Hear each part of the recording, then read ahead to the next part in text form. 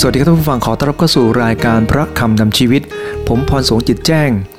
ศิษยาภิบาลคริสตจักรตรังจะนำพระวจนะของพระเจ้ามาแบ่งปันให้กับท่านผู้ฟังนะครับท่านผู้ฟังที่รักครับในเรื่องของยุวกษัตริย์นะครับสมเด็จพระพี่นางเธอนะครับพระองค์ได้ทรงยกเอากวีนิพนธ์ของอัลเฟรดเดอวินยีนะครับนักกวีชาวฝรั่งเศสขึ้นมาซึ่งมีใจความว่าไม่ช้ายอดเขาก็โผล่ขึ้นพ้นจากเมฆโดยไม่มีโมเสสฝูงชนต่างซึมเศร้าโศกเศร้าโยชูวาเดินสู่ดินแดนที่พระผู้เป็นเจ้าทรงให้คำมั่นว่าจะเป็นที่พำนักของชาวยิวด้วยใบหน้าเคร่งขรึมและซีดหมองเพราะเป็นผู้ที่พระเจ้าทรงเลือกไว้ตามคัมภีร์คริสตศาสนาพระเจ้าได้ทรงให้โมเสสเป็นผู้นำชาวยิวออกจากประเทศอียิปต์ไปสู่อิสราเอล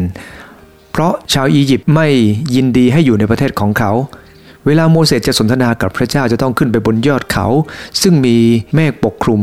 จะมีฟ้าแลบฟ้าร้องไม่ให้ใครกล้ามองพระเจ้าได้ตรัสด้วยว่าโมเสสจะนำชาวยิวไปถึงอิสราเอลแต่จะไม่สามารถเข้าไปได้โยชูวาจึงเป็นผู้รับผิดชอบหน้าที่นำชาวยิวเข้าสู่แผ่นดินอิสราเอลยุวกษัตริย์พระองค์หนึ่งเสด็จสวรรคตไปแล้วยุวกษัตริย์อีกพระองค์หนึ่งก็เสด็จขึ้นครองราชย์ต่อไปนั่นเป็นบทพระราชนิพนธ์นะครับที่สมเด็จพระพี่นางเธอนะครับทรงนิพนธ์ไว้ท่านผู้ฟังที่รักครับท่ามกลางความอาลัยของชาวไทยพระเจ้าได้ทรงประทานยุวกษัตริย์องค์หนึ่งขึ้นครองราชย์ต่อไปเช่นเดียวกันนะครับในสมัยอิสราเอลที่เจอความระสำระสายในสมัย700ปีก่อนคริสตศักราชสมัยของท่านอิสยาห์อิสราเอลต้องเจอกับความหวาดกลัวความวิตกกังวลของเนื่องจากว่าเขาต้องเจอกับภัยสงครามจากประเทศอัสซีเรียและเวลานั้นพระเจ้าก็ทรงประลับประโลมใจเขาโดยการประทานพระบุตรองค์หนึ่งเสด็จมาเป็นพระนามของพระบุตรที่พระเจ้าได้ทรงสัญญาไว้ในวันนี้ผมอยากจะให้หัวข้อว่าองค์ราชาที่ทรงมาเพื่อการช่วยกู้ผมเชื่อว่าประเทศไทยนั้นพระเจ้าได้ทรงประทานพระบรมมหากษัตริย์มาเพื่อจะช่วยกู้ประเทศไทยจากสภาพที่โศกเศร้าเสียใจเช่นเดียวกับที่พระเจ้าได้ทรงประทานพระเยซูคริสต์เจ้าได้เสด็จเข้ามาเพื่อจะช่วยกู้หัวใจของคนในเวลานั้นท่านผู้ฟังที่รักครับมีพระนามอย่างน้อย4พระนามด้วยกันครับซึ่งจากพระคัมภีร์ตอนนี้เราจะมีการจะมาศึกษาด้วยกันและเราจะมาดูว่าเราควรจะมีท่าทีอย่างไรต่อพระองค์ท่านด้วยพระคัมภีร์ในอิสยาห์บทที่9ข้อ6ได้บันทึกไว้อย่างนี้นะครับว่าด้วยมีเด็กคนหนึ่งเกิดมาเพื่อเราบุตรชายคนหนึ่งประทานมาให้เราและการปกครองจะอยู่ที่บ่าของท่านและท่านจะเรียกนามของท่านว่าที่ปรึกษามหัศจรรย์พระเจ้าผู้ทรงฤทธิ์พระบิดานิรันดร์และองค์สันติราชจากพระคำของพระเจ้าในตอนนี้นะครับเราจะสังเกตว่าพระนามของพระบุตรที่จะเสด็จมานั้นทรงพระนามว่าที่ปรึกษามหัศจรรย์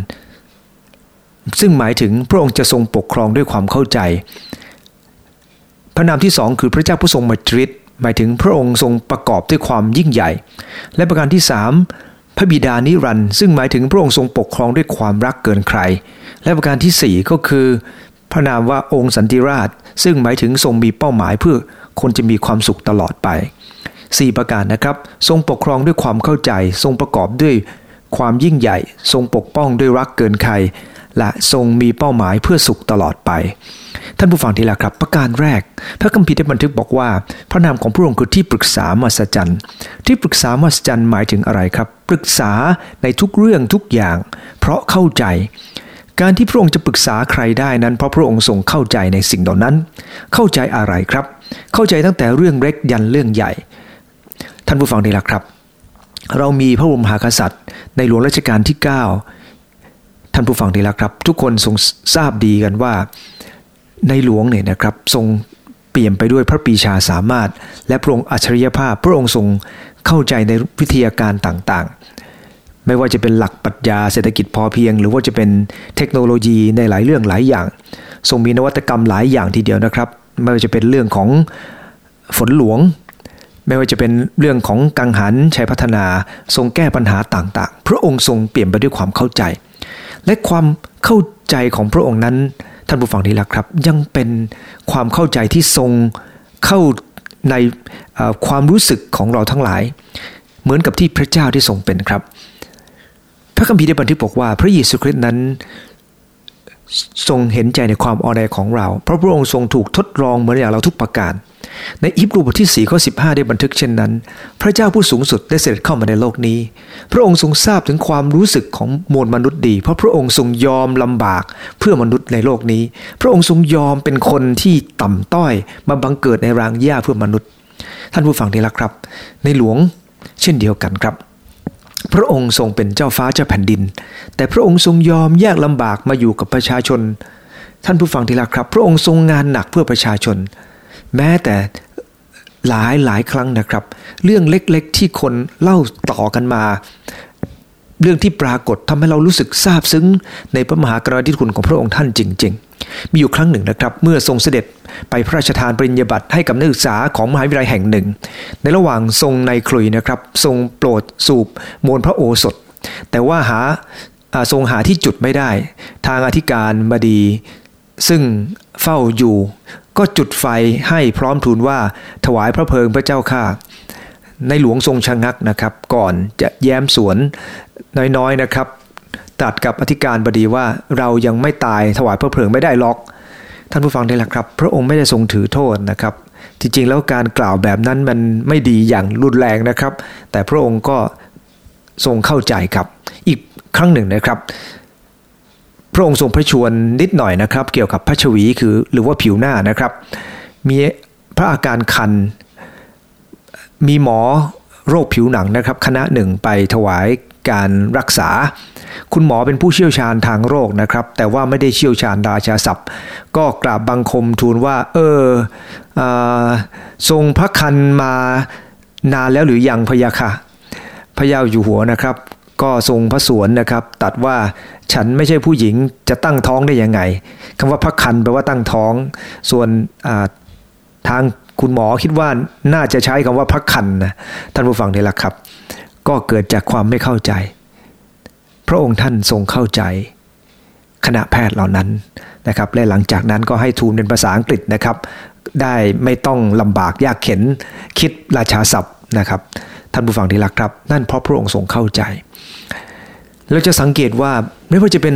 หลักปรัชญาเศรษฐกิจพอเพียงนะครับซึ่งพระองค์ได้ทรงนำมาให้กับประชาชนคนไทยเนี่ยมันเป็นเรื่องที่ยิ่งใหญ่มากเรื่องของความพอประมาณมีเหตุผลมีภูมิคุ้มกัน3ห่วง2เงื่อนไขความรู้คุณธรรมนะครับซึ่งนำไปสู่เศรษฐกิจสังคมสิ่งแวดล้อมวัฒนธรรมความสมดุลแบบยั่งยืนพร้อมต่อการเปลี่ยนแปลง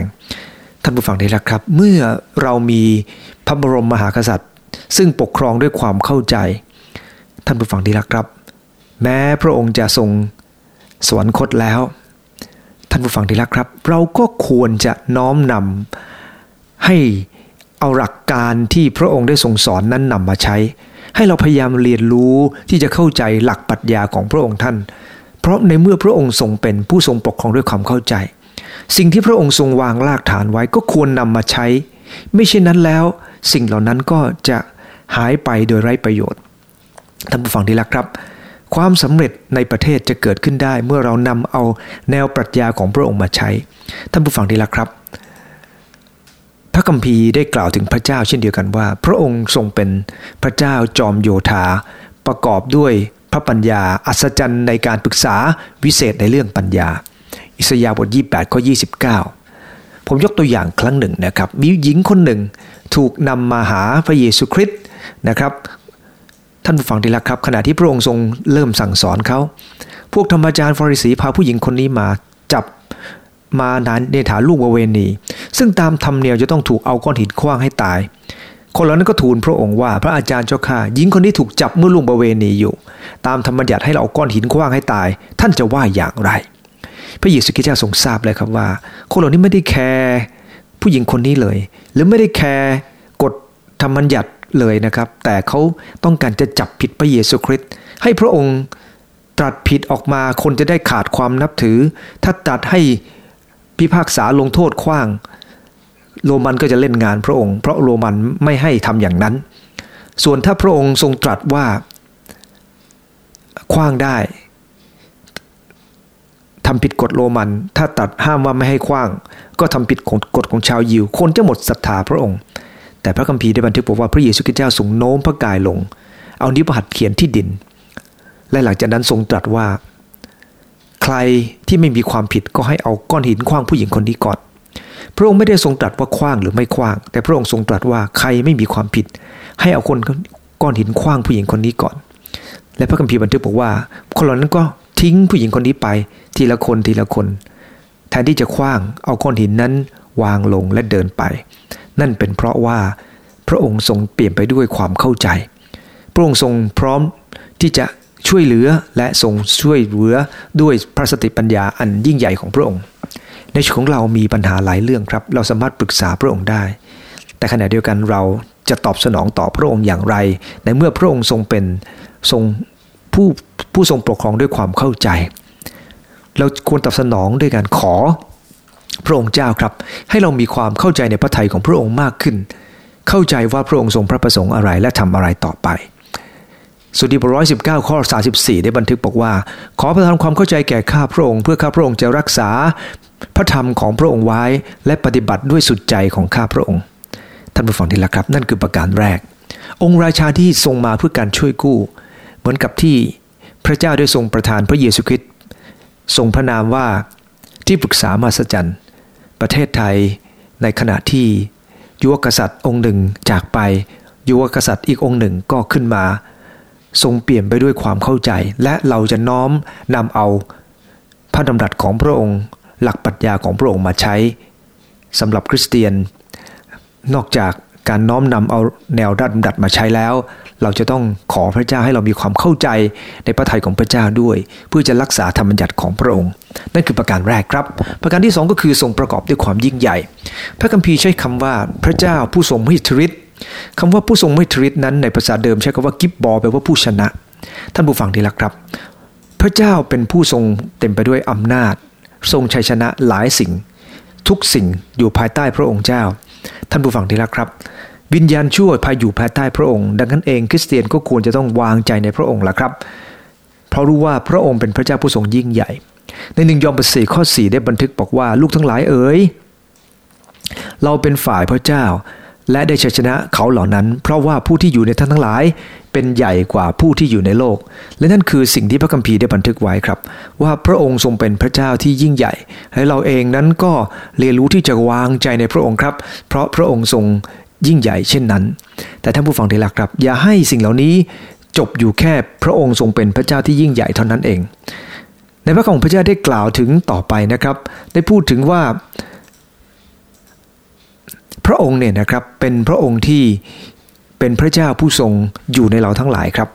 ไม่ใช่เป็นพระเจ้าที่ทรงอยู่ไกลแต่พระองค์ทรงอยู่ใกล้ยิ่งต้องวางใจพระองค์มากนะครับเพราะพระองค์ทรงเป็นพระเจ้ายิ่งใหญ่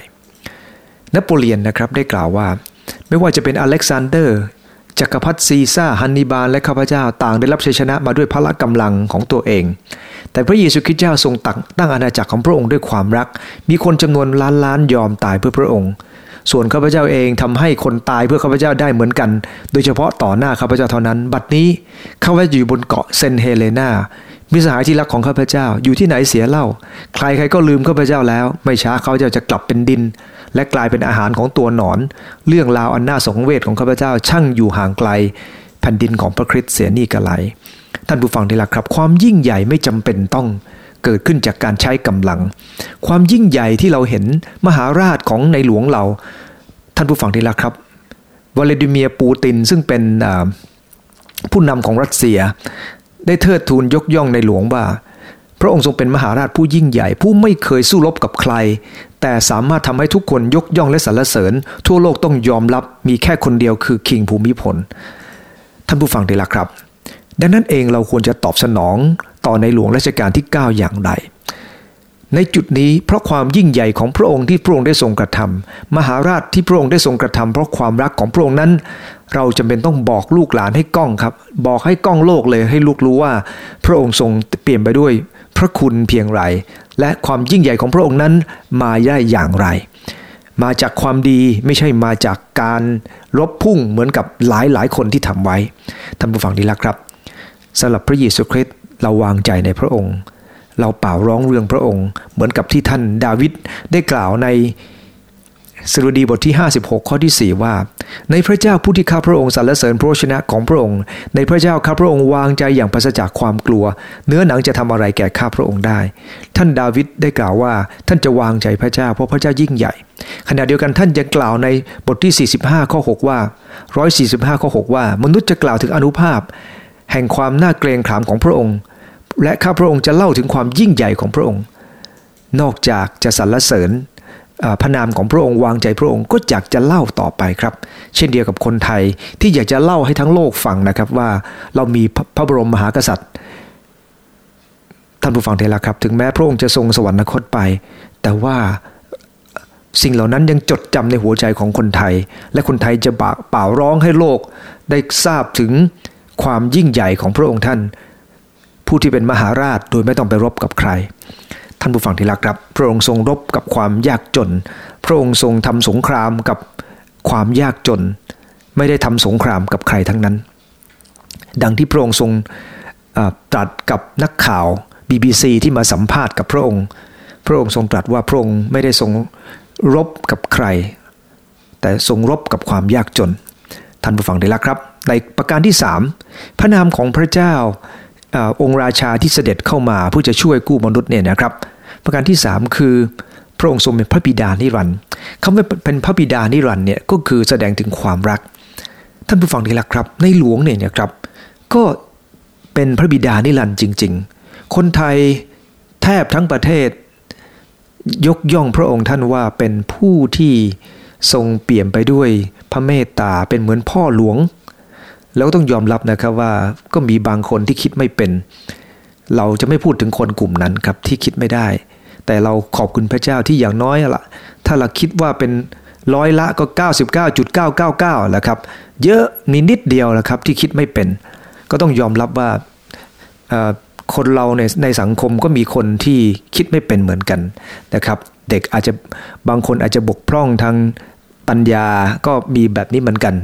บกพร่องทางความคิดนะครับอาจจะจบสูงแต่ว่าบกพร่องทางความคิดก็เป็นไปได้เหมือนกันนะครับผมชอบมากเลยครับที่อาจารย์ธรรมศาสตร์ออกมาพูดกับนักเรียนของตัวเองเนี่ยนะครับพูดไว้อย่างน่าฟังมากเลยนะครับเดี๋ยวตอนท้ายนะครับก็จะอยากจะเล่าเรื่องนี้ให้ฟังด้วยถ้ามีเวลาท่านผู้ฟังดีแล้วครับแต่ในจุดนี้เนี่ยนะครับเราจะสังเกตว่าในหลวงเนี่ยทรงรักประชาชนมากและเราสังเกตนะครับว่าไม่ว่าพระองค์เสด็จไปที่ไหนนะครับผมยกตัวอย่างครั้งหนึ่งเมื่อพระองค์ทรงเสด็จไปที่เซ็นทรัลนะครับมีประชุมรัฐสภาโลกวันนั้นนะครับรถติดมากและผู้ที่เขียนบทความนี้นะครับก็บันทึกอย่างนี้บอกว่าได้ยินรับสั่งมากับตำรวจมาเลยว่าวันนี้ไม่ต้องกั้นรถพระองค์ทรงเข้าใจความทุกข์ของราษฎรอยู่ตลอดเวลาวันนี้เป็นวันที่ฝนตกรถติดกันอย่างมหาศาลถ้าขืนต้องติดขบวนอีกต้องสร้างความทุกข์กับประชาชนทรงวิทยุว่าขบวนจะแล่นต่อไปพร้อมรถประชาชนไม่ต้องกั้นให้เคลื่อนไปพร้อมกันและนั่นคือความรักอันยิ่งใหญ่ของพ่อที่มีต่อลูกที่ไม่อยากจะให้ลูกต้องลำบากลำบนท่านผู้ฟังได้รักครับในสภาวะปกติการกั้นรถก็เป็นเรื่องจำเป็นต้องทำครับเพื่อจะให้เกิดความสะดวกในเรื่องของเวลาท่านผู้ฟังที่รักครับมันจำเป็นมากแต่ตอนนี้ทุกคนลำบากจะกั้นรถอีกยิ่งลำบากใหญ่ท่านผู้ฟังที่รักครับเราต้องยอมรับความจริงว่าพระองค์ทรงเปลี่ยนไปด้วยความรักจริงๆครั้งหนึ่งนะครับในปี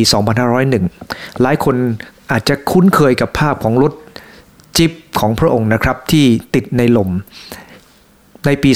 2501นะครับมีบทความหนึ่งได้บันทึกบอกว่าขณะที่กำลังเล่นสนุกกับเพื่อนอีก2คนก็เหลือไปเห็นรถจิ๊ปสีขาวหลังคาผ้าเต็นท์คันหนึ่งติดลมอยู่ที่ในขี้เลนมีชายคนหนึ่งขับรถมาคนเดียวพยายามขับรถขึ้นจากลมอยู่นานเขาและเพื่อนจึงวิ่งเข้าไปช่วยเข็นทำกลางแดดร้อนเปรี้ยงกับความพยายามอยู่ร่วมชั่วโมงแต่ยิ่งเร่งเครื่องล้อยิ่งจมลงเลนลึกลงไปทุกทีสุดท้ายทุกคนก็หมดแรงต่างหยุดพักแผ่หลากันอยู่ตรงนั้นเสียงของชายผู้นั้นอยู่ในรถนะครับก็เอ่ยขึ้นมาว่าหนูก็เห็นคนนี้ที่ไหนพร้อมกับยื่นแบงค์ใบละ1 บาทให้เด็กชายพนมนะครับตอบว่าเคยเห็นแต่ในแบงค์แต่ไม่เคยเห็นตัวจริง ชายคนนั้นถอดหมวกที่สวมอยู่ออกแล้วถามกลับมาอีกครั้งว่าเหมือนเราไหมวินาทีนั้นนะครับเด็กทั้ง3คนรู้แล้วว่าชายที่เขาเห็นแต่งกายธรรมดากำลังสนทนาอยู่นั้นเป็นใครต่างนิ่งอึ้งนะครับเข่าอ่อนสุดลงกลางเลนนะครับกราบลงแทบพระบาทสมเด็จพระเจ้าอยู่หัวตรัสว่าลุกขึ้นเธออย่านั่งเลยมันเลอะท่านผู้ฟังที่รักครับนั่นก็สังเกตว่าเราเห็นถึงความรักของพระองค์ท่านนะครับที่ทรงมีต่อประสบนิกรยอมทรงลำบากลำบนนะครับเสด็จไปหาประชาชนทรงเสด็จไปเพื่อจะเยี่ยมเยียนประชาชนดูแลทุกสุขของเขาแม้บางครั้งพระองค์ทรงไปเพียงพระองค์เดียวก็ตามจากนั้นนะครับพระองค์ทรงอักษรใส่กระดาษให้เด็กชายนำไปส่งคุณครูที่โรงเรียนเทศบาลเขาเต่าครูเห็นจดหมายนี้ก็ยังไม่ทราบว่าเป็นองค์เหนือหัวนะครับแต่ด้วยน้ำจิตน้ำใจแบบคนไทยเห็นใครเดือดร้อนก็ต้องช่วยจึงสั่งการให้เกณฑ์เด็กโตๆไปร่วม20คนจนในที่สุดรถยนต์พระที่นั่งก็ขึ้นจากหลุมได้นะครับก่อนเสด็จไปนะครับพระองค์ทรงตรัสว่าขอบใจมากเสียงนั้นยังก้องกังวานในหัวใจของเด็กชายคนนั้นจนทุกวันนี้ท่านผู้ฟังเห็นไหมครับว่าพระองค์ทรงปกครองด้วยความรักจริงๆพระองค์ทรงปกป้องปกครองประชาชนแบบนั้นดังนั้นเราควรจะดำเนินตามรอยพระยุคลบาทของพระองค์ท่านมองเห็นคนอื่นยอมอดทนเพื่อคนอื่นทำเพื่อคนอื่นดังที่พระเยซูคริสต์เจ้าพระองค์ทรงสอนครับเมื่อความรักของพระคริสต์ครอบครองเราก็จะอยู่เพื่อคนอื่นมากขึ้นเพราะว่างานของพระเจ้าในสุดีบท145ข้อ9ได้บันทึกว่าพระเจ้าทรงดีต่อทุกคนและความรักเอ็นดูของพระองค์อยู่เหนือราชกิจทั้งสิ้นของพระองค์พระเจ้าทรงเปลี่ยนไปด้วยความรักและเราเองก็ต้องเรียนแบบพระองค์ครับเหมือนพระคัมภีร์ในเอเฟซัสบทที่5ข้อที่1ข้อ2บอกว่าจงดำเนินในความรักเหมือนกับที่พระองค์ได้ทรงรักเราทั้งหลายเราควรจะเรียนแบบพันธกิจของพระองค์รักคนอื่นอย่างที่พระองค์ทรงรักท่านผู้ฟังที่รักครับเราผ่านมา3ประการนะครับพระนามขององค์ราชาที่เสด็จมาเพื่อช่วยกู้ยุคกษัตริย์ที่ขึ้นมาปกครองประเทศเหมือนกับที่พระคัมภีร์ได้บันทึกไว้ทั้ง3ประการเลยครับทรงปกครองด้วยความเข้าใจทรงประกอบด้วยความยิ่งใหญ่ทรงปกป้องด้วยความรักเกินใครและประการที่4ก็เป็นพระองค์ท่านอีกแล้วครับทรงมีเป้าหมายเพื่อสุขตลอดไปท่านผู้ฟังที่รักครับเราระลึกถึงพระบรมราชโอวาทของพระองค์นะครับที่ทรงตรัสว่าเราจะครองแผ่นดินโดยธรรมเพื่อประโยชน์สุขแห่งประชาชนชาวสยามนั่นคือสิ่งที่พระองค์ทรงตรัสและเมื่อเราเห็นนะครับเราเห็นว่าสิ่งที่พระองค์ทรงกระทำนั้นทุกอย่างที่พระองค์ทรงกระทำพระราชกรณียกิจของพระองค์เนี่ยนะครับก็เป็นงานที่ทรงไว้เพื่อสันติสุขของชาวไทยจริงๆเรามีพระราชวังที่ไม่เหมือนใครในโลกครับสวนจิตรลดาเป็นพระราชวังที่ไม่เหมือนใครเพราะว่ามีนาอยู่ผมได้นำรูปนี้นะครับไปให้เด็กดูบอกว่าที่นี่ที่ไหนเขาบอกที่นาบอกว่าใช่นาที่อยู่ในวังไม่ใช่นาที่อยู่ทั่วไปแต่นาที่อยู่ในวังแล้วข้างนาก็ยังมีสระเลี้ยงปลานิลเพื่อจะเป็นบ่อผลิตแม่พันธุ์ปลานิลไปยังที่ต่างๆแล้วในนั้นก็ยังมีโรงสีข้าวในนั้นยังมีโรงเลี้ยงเพาะเห็ดหลินจือมีสถานีวิจัยเกี่ยวกับไบโอดีเซลแก๊สโซฮอล์มากมายสารพัดที่อยู่ในวังนั้นท่านผู้ฟังที่รักครับนั่นเป็นเพราะว่าเรามีในหลวงรัชกาลที่9ที่ทรงรักและห่วงใยประชาชนจนราชกิจของพระองค์นั้นทรงมีเพื่อจะบำบัดทุกข์บำรุงสุขของคนไทยตลอดเวลาดังนั้นเมื่อเราเห็นเช่นนั้นเนี่ยนะครับเราควรจะตอบสนองอย่างไรเราควรจะตอบสนองโดยการที่เราเองนั้นสามัคคีกันครับเพราะพระองค์ทรงปรารถนาทรงประสงค์ให้คนไทยนั้นมีความสุขเราก็อย่าแบ่งฝักแบ่งฝ่ายไม่ต้องแบ่งสีไม่ต้องแบ่งเสื้อสีนั่นสีนี่และสิ่งที่เราควรจะทำเช่นเดียวกับที่พระองค์ทรงกระทำคือแบ่งปันกันด้วยความรักปรัชญาเศรษฐกิจพอเพียงที่พระองค์ทรงสอนนอกจากจะมี3ห่วง2เงื่อนไขนั้นเงื่อนไขหนึ่งก็คือคุณธรรมเราต้องให้คนอื่นด้วยคุณธรรมด้วยความรักความดีของเราท่านผู้ฟังที่รักครับสิ่งเหล่านี้เป็นสิ่งจำเป็นมากและสำหรับพระเยซูคริสต์ เมื่อพระองค์ทรงเป็นผู้ทรงมอบสันติสุขให้กับเราคำว่าสันติสุขของพระองค์คือการคืนดีกันกับพระเจ้าการคืนดีกับคนทั้งปวงพระองค์ได้ทรงสอนในยอห์นบท14ข้อ27นะครับพระองค์ทรงสอนว่าเรามอบสันติสุขแก่ท่านทั้งหลายสันติสุขซึ่งเราให้ไม่เหมือนโลกให้อย่าให้ท่านวิตกและอยากกลัวเลยเมื่อพระองค์ได้ทรงมอบสันติสุขท่ามกลางความทุกข์ใจท่ามกลางปัญหาพระองค์ได้ทรงมอบสันติสุขให้กับเราเมื่อเราเป็นคนผิดคนบาปพระองค์ยื่นการคืนดีให้กับเราท่านผู้ฟังที่รักครับเราควรตอบสนองพระองค์อย่างไรเราก็คือเราเองนั้นตอบสนองต่อพระองค์โดยการนำคนอื่นครับมาพบกับพระเยซูคริสต์ให้เขาได้เริ่มคืนดีกันกับพระองค์แต่ตัวเราเองก็ต้องตอบสนองโดยการคืนดีกับคนที่อยู่รอบข้างเราเสมอครับไม่สบายใจกับใครก็คืนดีกันพระคัมภีร์ในมัทธิวบท18ได้บันทึกบอกว่า